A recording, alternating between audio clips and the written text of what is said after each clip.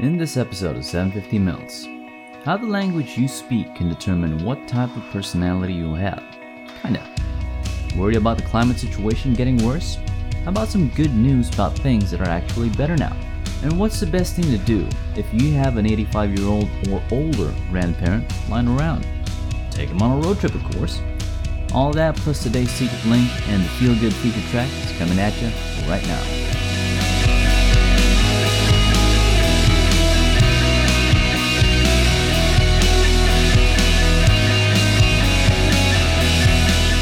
Hey everyone, welcome to 750 Mils, the show that's all about bringing you good news, interesting stories, and genuinely useful things to know so you can start your week off right and on a good note, maybe even two. I'm your host Andre, and today we're going to be talking about the end of an era when it comes to the teenage years of the internet. Some surprising things about languages and how it affects not just your personality, but how you interact with and perceive the world. And something to warm your heart, just to wrap things up all nice and tight-like by the end of the episode. So, make like me and grab a nice hot drink, just kick back and relax, and let's talk about stuff.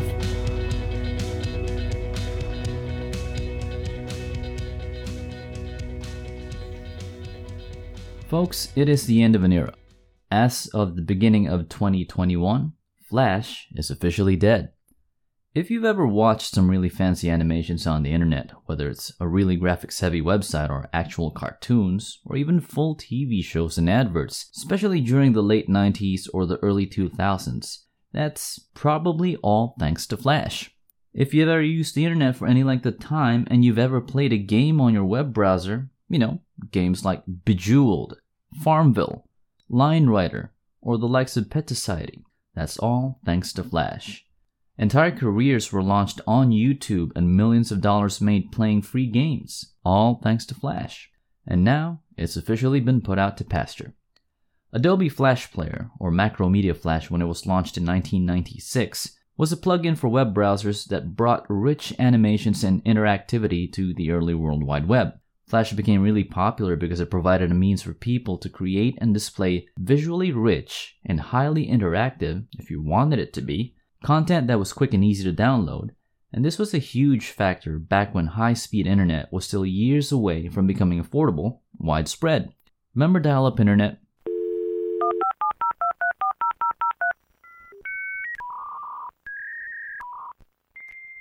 If you know that sound, well yeah, that's you getting old right there, buddy. That sound is the sound of faster than a speeding snail internet connections. At the earliest stages of dial-up internet, it could take you several dozen seconds to load just one or two images. An entire web page loading in minutes was common and expected. Compared to today, if a web page doesn't load in less than 6 seconds, that's considered slow. The worst was when you were in the middle of waiting for stuff to load and then somebody picked up the landline. Remember landlines? To make a call, your internet just straight up died and you'd have to connect and reload and do everything from the start all over again. Things made with Flash flourished in that environment, not just because a lot of well-designed Flash web pages and Flash games and animations were visually pretty, but the small download sizes, think around 1 to 10 megabytes on average, made it quick enough to load in your web browser. But once it was fully loaded, even if your internet connection cut out, you could still completely watch the clip or play the game without any interruptions. Not everything about Flash is great though, and not everyone was happy about Flash. One of the most prominent detractors of Flash was none other than Steve Jobs himself. Flash was not allowed to run on iPhones and iPads, and Steve Jobs outlined the reasons why in an open letter that he wrote back in April 2010. He argued that Flash was cumbersome to use on touchscreens, it drained battery life, and that it was a security threat. He said that videos and animations can and should be delivered with HTML5, which is a language used to structure and present information on websites and web pages, instead of Flash. Despite having the disapproval of Steve Jobs and not being given the blessing of Apple to run on their devices, Adobe still developed a version of Flash that worked on smartphones, but it didn't really matter. The likes of Facebook, Netflix, and YouTube were already streaming videos to smartphones without Flash, and around the tail end of 2011, Adobe killed Flash development for mobile devices.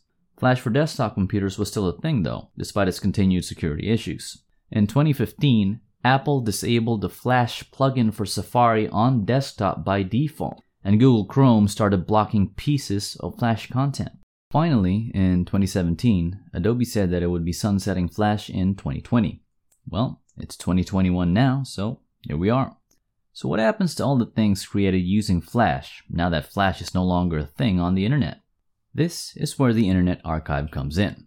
The Internet Archive is a digital library of sorts whose mission statement is, quote, universal access to all knowledge, end quote.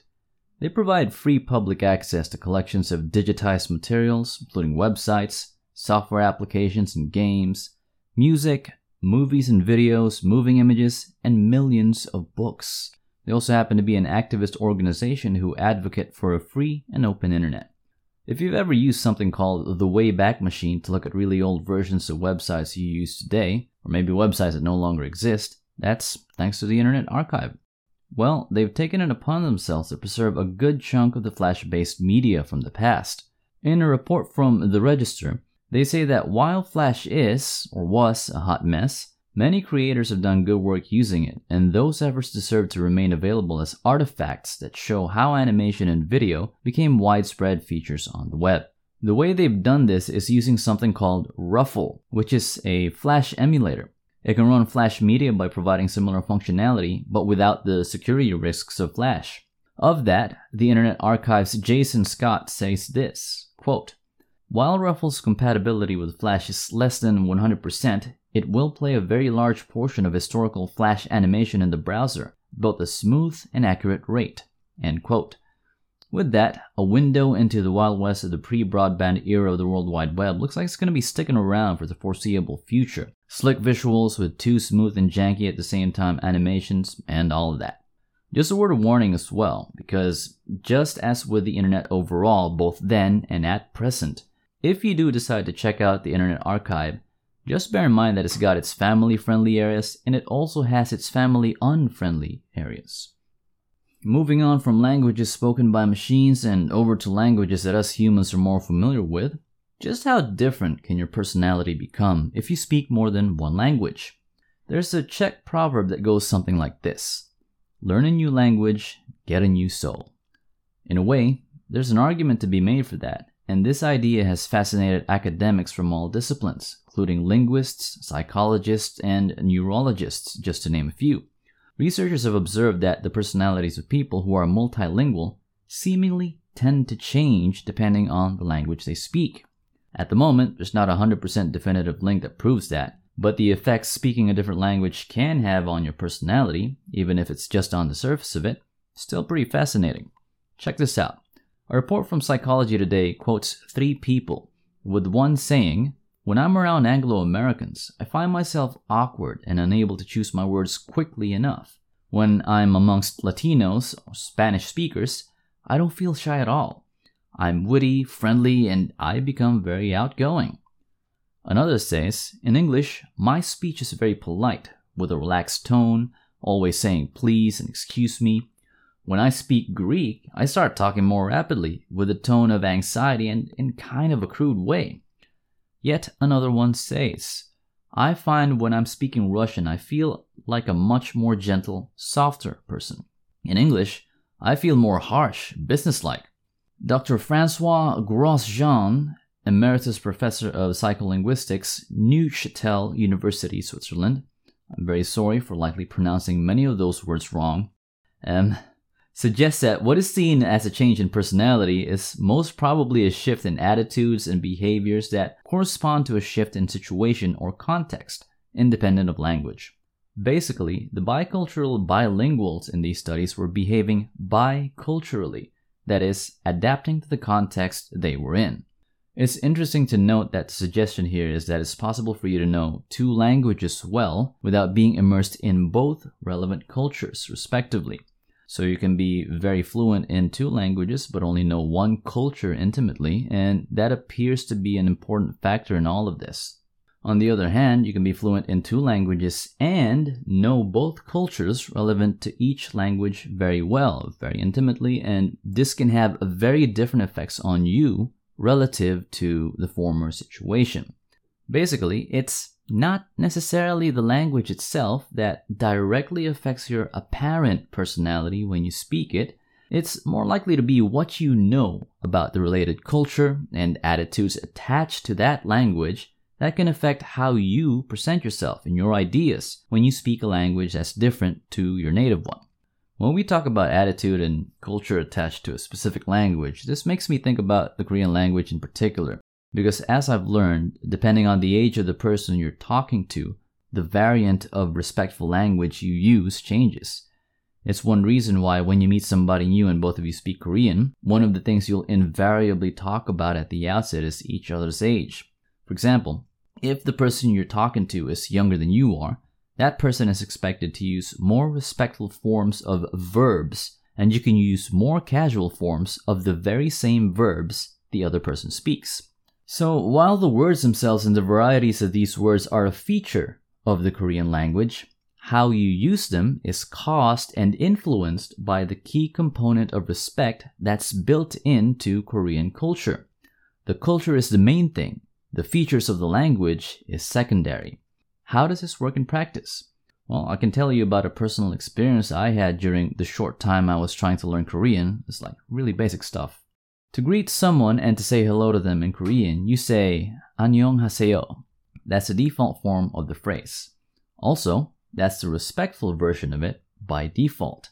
And the reason behind why that's the preferred way of saying hello in Korean is you don't know the age of the person you're speaking to yet.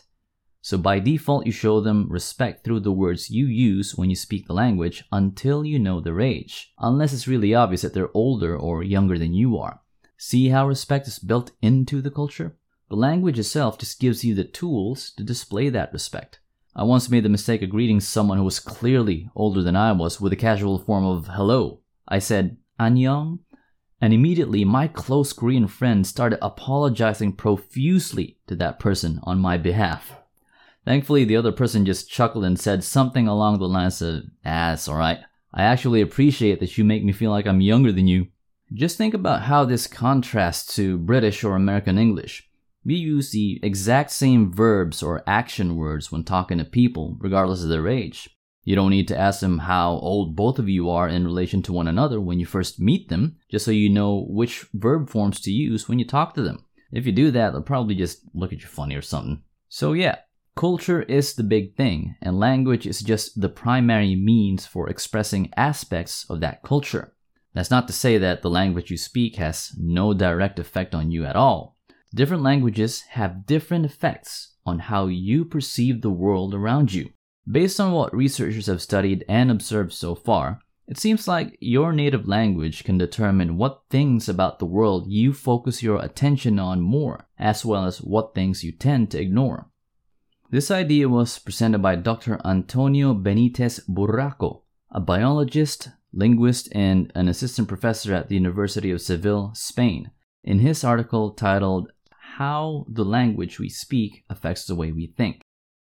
In it, he provides the examples of the Russian language, which has 12 basic terms for colors, and a language spoken in New Guinea, Dani, that's D-A-N-I, which only has 2, Mili for cold colors, and Mola for warm colors. Researchers found that Dani people are able to distinguish among different color tones, like red, yellow, and orange, despite labeling them identically, Mola. They also found that people distinguish better between 2 color tones that are named differently, for instance, blue and green, because different languages frame the continuum of color in different ways. People speaking different languages are expected to focus differently regarding colors. He also writes that Chinese-speaking children learn to count earlier than English-speaking children because Chinese numbers are more regular and transparent than English numbers. For example, in Chinese, 11 is 10-1. Likewise, people speaking some Australian languages orient themselves in space better than English-speaking people. They often know north from south, even in darkness, and possibly because their languages have absolute spatial deictics. As a quick note, deictic, which is spelled D-E-I-C-T-I-C, means something that shows or points out directly. I had to look that up. This means that when referring to a distant object, they don't say that car or that tree over there, but rather the car to the north or the tree to the south, because they need to know direction in order to correctly assemble utterances in their languages. They are more accustomed than us to pay attention to the cardinal points. Also, the way people think about time is encoded deeply in the grammar of most languages. In some languages, like English, time is tripartite, meaning it consists of three parts mainly: past, present, and future. However, in another language spoken in New Guinea, Yimas, there are 4 types of pasts, from recent events to remote past. So, the features of the language we speak can influence how we perceive time, and that may also be a factor in why social scientists today can classify different cultures into 2 categories based on how they think about time: monochronic cultures and polychronic cultures. For monochronic cultures like the United States or the United Kingdom, it's normal to schedule tasks and appointments to start and end at a certain time. Time is seen as a line stretching forward into the future and backwards into the past. But in a polychronic culture, time is seen as flexible.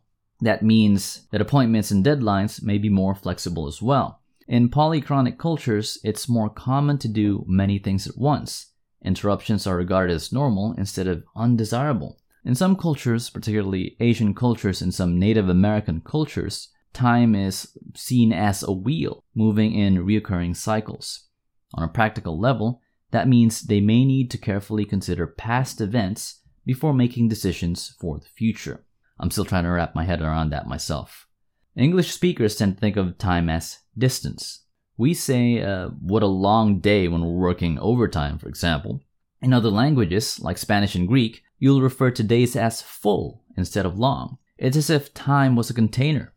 I'm part Filipino, and in the Philippines we have this thing called Filipino time. Basically, it's when people say, hey, let's meet up at this time. We all agree, and then everybody shows up an hour or 2 late anyway, all the time.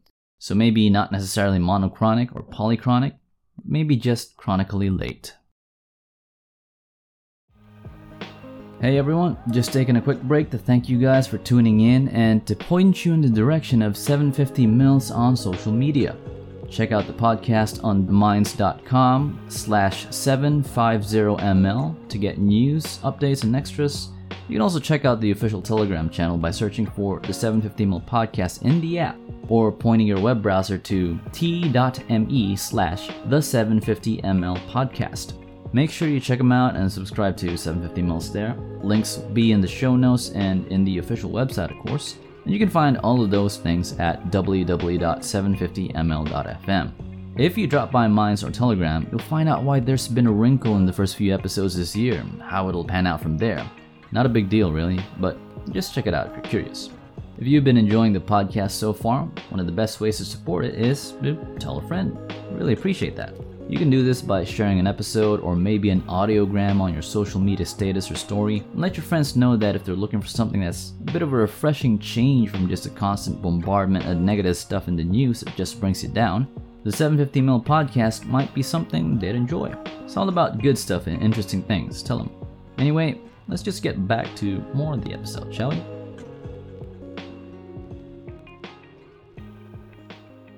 Be honest. How well do you really know the city that you live in? Do you know all the nice little secrets tucked away in those small corners and hidden alleyways that only the most intrepid local would know? You know, that great little hole-in-the-wall takeaway coffee kiosk, or that out-of-the-way burger joint that you'd never guess was there, would serve some pretty mind-blowing sandwiches that make it worth the effort to suss out where it is and get to it. Or at the very least, have you been to all the tourist traps? I don't know about you, but I know that a lot of my friends, and I'll include myself in this category as well, are pretty guilty of barely knowing the city they live in. And that's just the thing. We take the places we live in for granted, and we probably know more about other cities abroad that we visit as tourists.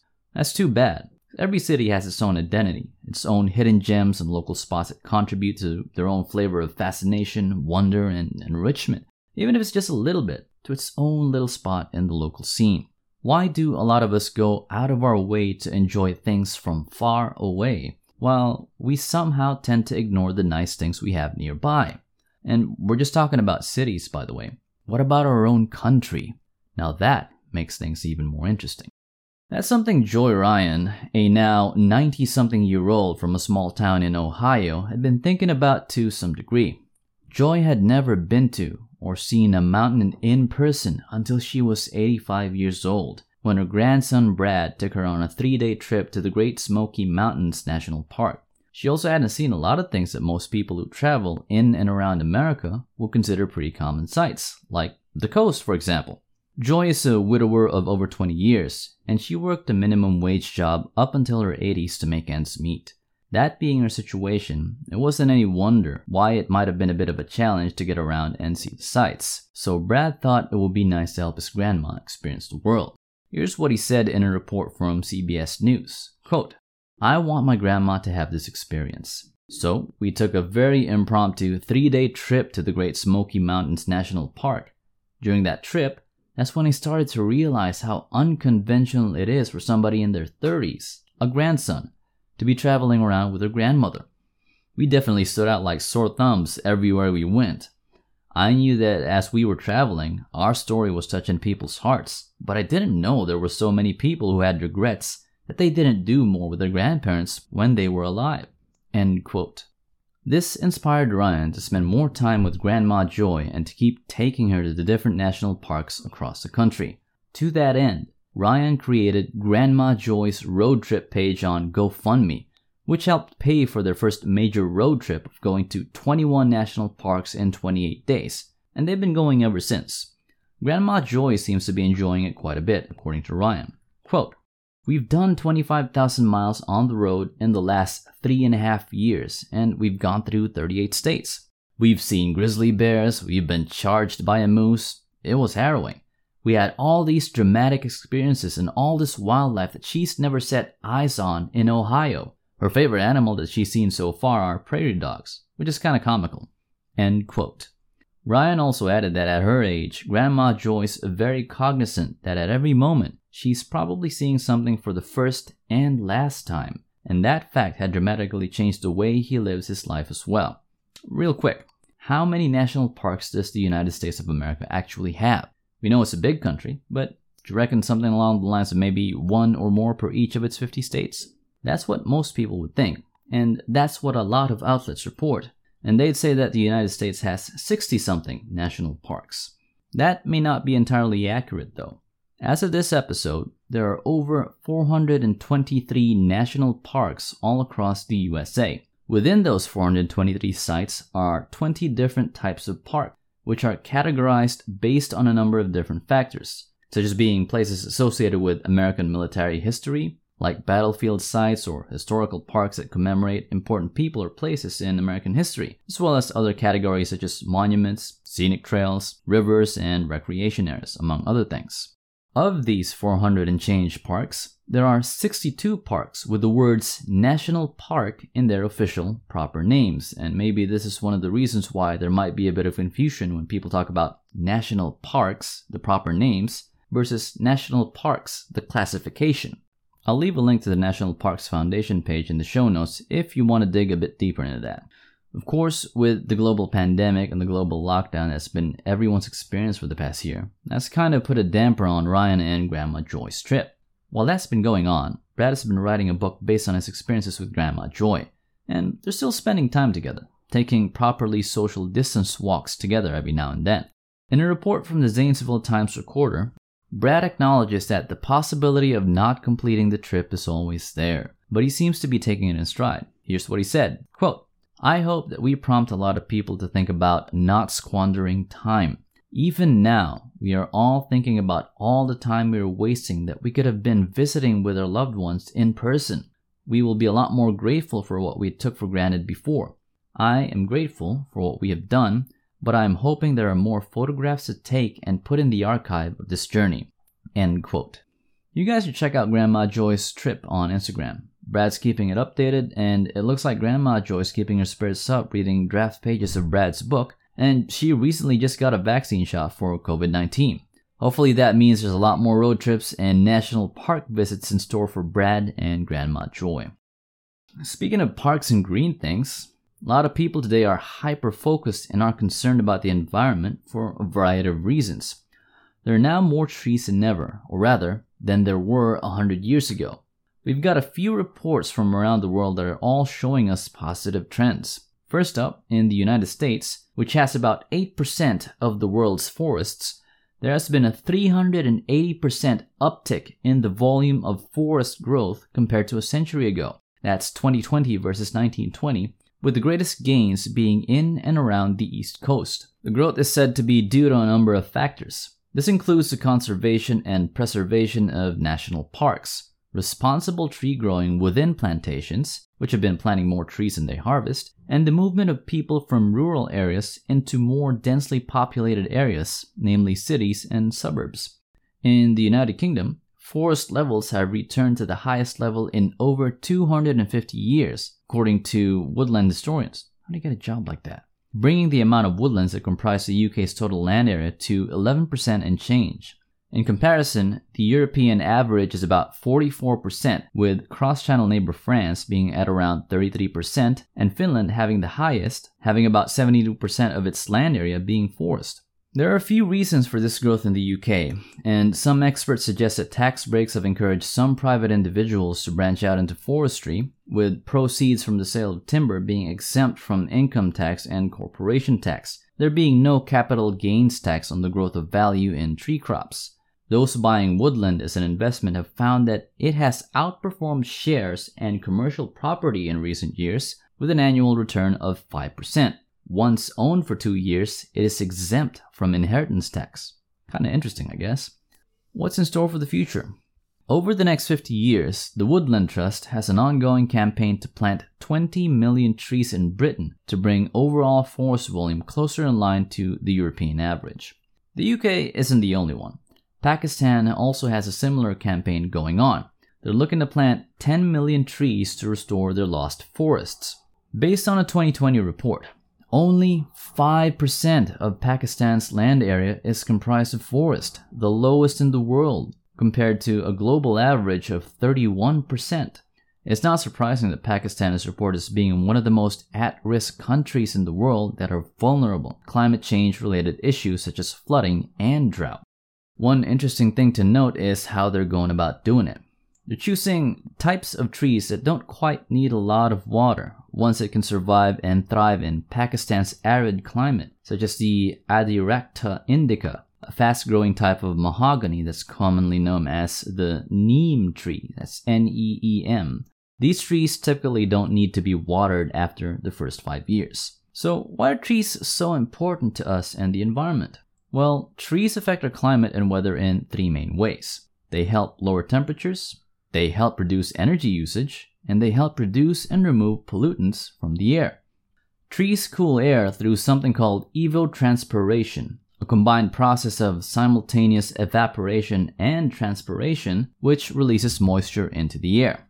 You might be more familiar with evaporation, where water is converted from liquid to vapor form and released into the air, such as directly from the ground from soil, waterways, or even pavement. Transpiration is what happens when water is drawn up from the soil through a plant's roots and evaporates from its leaves.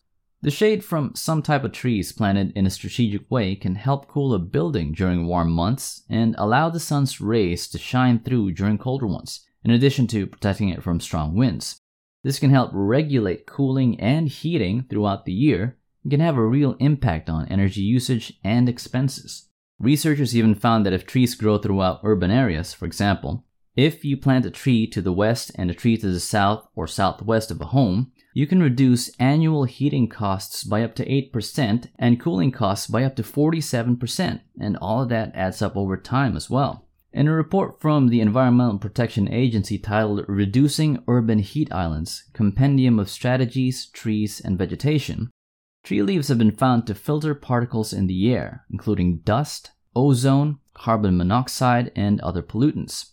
Trees can also remove carbon dioxide, a greenhouse gas, and release oxygen into the air. They play a part in something a lot of environmentally conscious people today are interested in: carbon sequestration. That's because they can hold between 35 to 800 pounds of carbon dioxide each year, depending on the type of tree. In fact, one study from 2006 estimated total annual air pollutant removal by urban trees in the United States as being around 784,000 tons, and that has a value of about $3.8 billion. The long and short of it is that the more trees there are, the cooler the climate can become, and the cleaner the air around you can be, and you can save a lot of money, and that is all thanks to trees. Anyway, it's time for this episode's featured track, something from 2006, a song called Under Repair by a band called Imago. It's just a straight up great pop song with a catchy chorus and a fantastic vocal hook. You'll see what I mean when you listen to it. Also, plus points for a cheesy, low-budget 70s inspired video. That's it for this episode of 750 Mils. Make sure you head on over to 750ml.fm to check out links to stuff we've talked about here, and that includes the featured track along with this episode's secret link. You can subscribe and listen to the 750ml podcast on Podomatic.com, just search for it, Spotify, Deezer, Apple Podcasts, Google Podcasts, and wherever podcasts might be found. Just type in 750ml podcast in the search box and tap on the follow button. Links to all of that will be in the show notes for this episode as well, which you can find on the website. You know how it goes. That's 750ml.fm. And hey, if you have been enjoying it so far, please consider leaving a star rating and review. Your feedback helps improve the podcast, and it can help other people find it as well, and I'd really appreciate it. You can always take it back if you change your mind. Anyway, folks, thanks for hanging out with me, and I'll leave you with this thought from John Steinbeck on whether or not you should bother comparing yourselves to others in life. You can't make a racehorse out of a pig, but you can make a very fast pig. Something to think about. You guys take care, alright?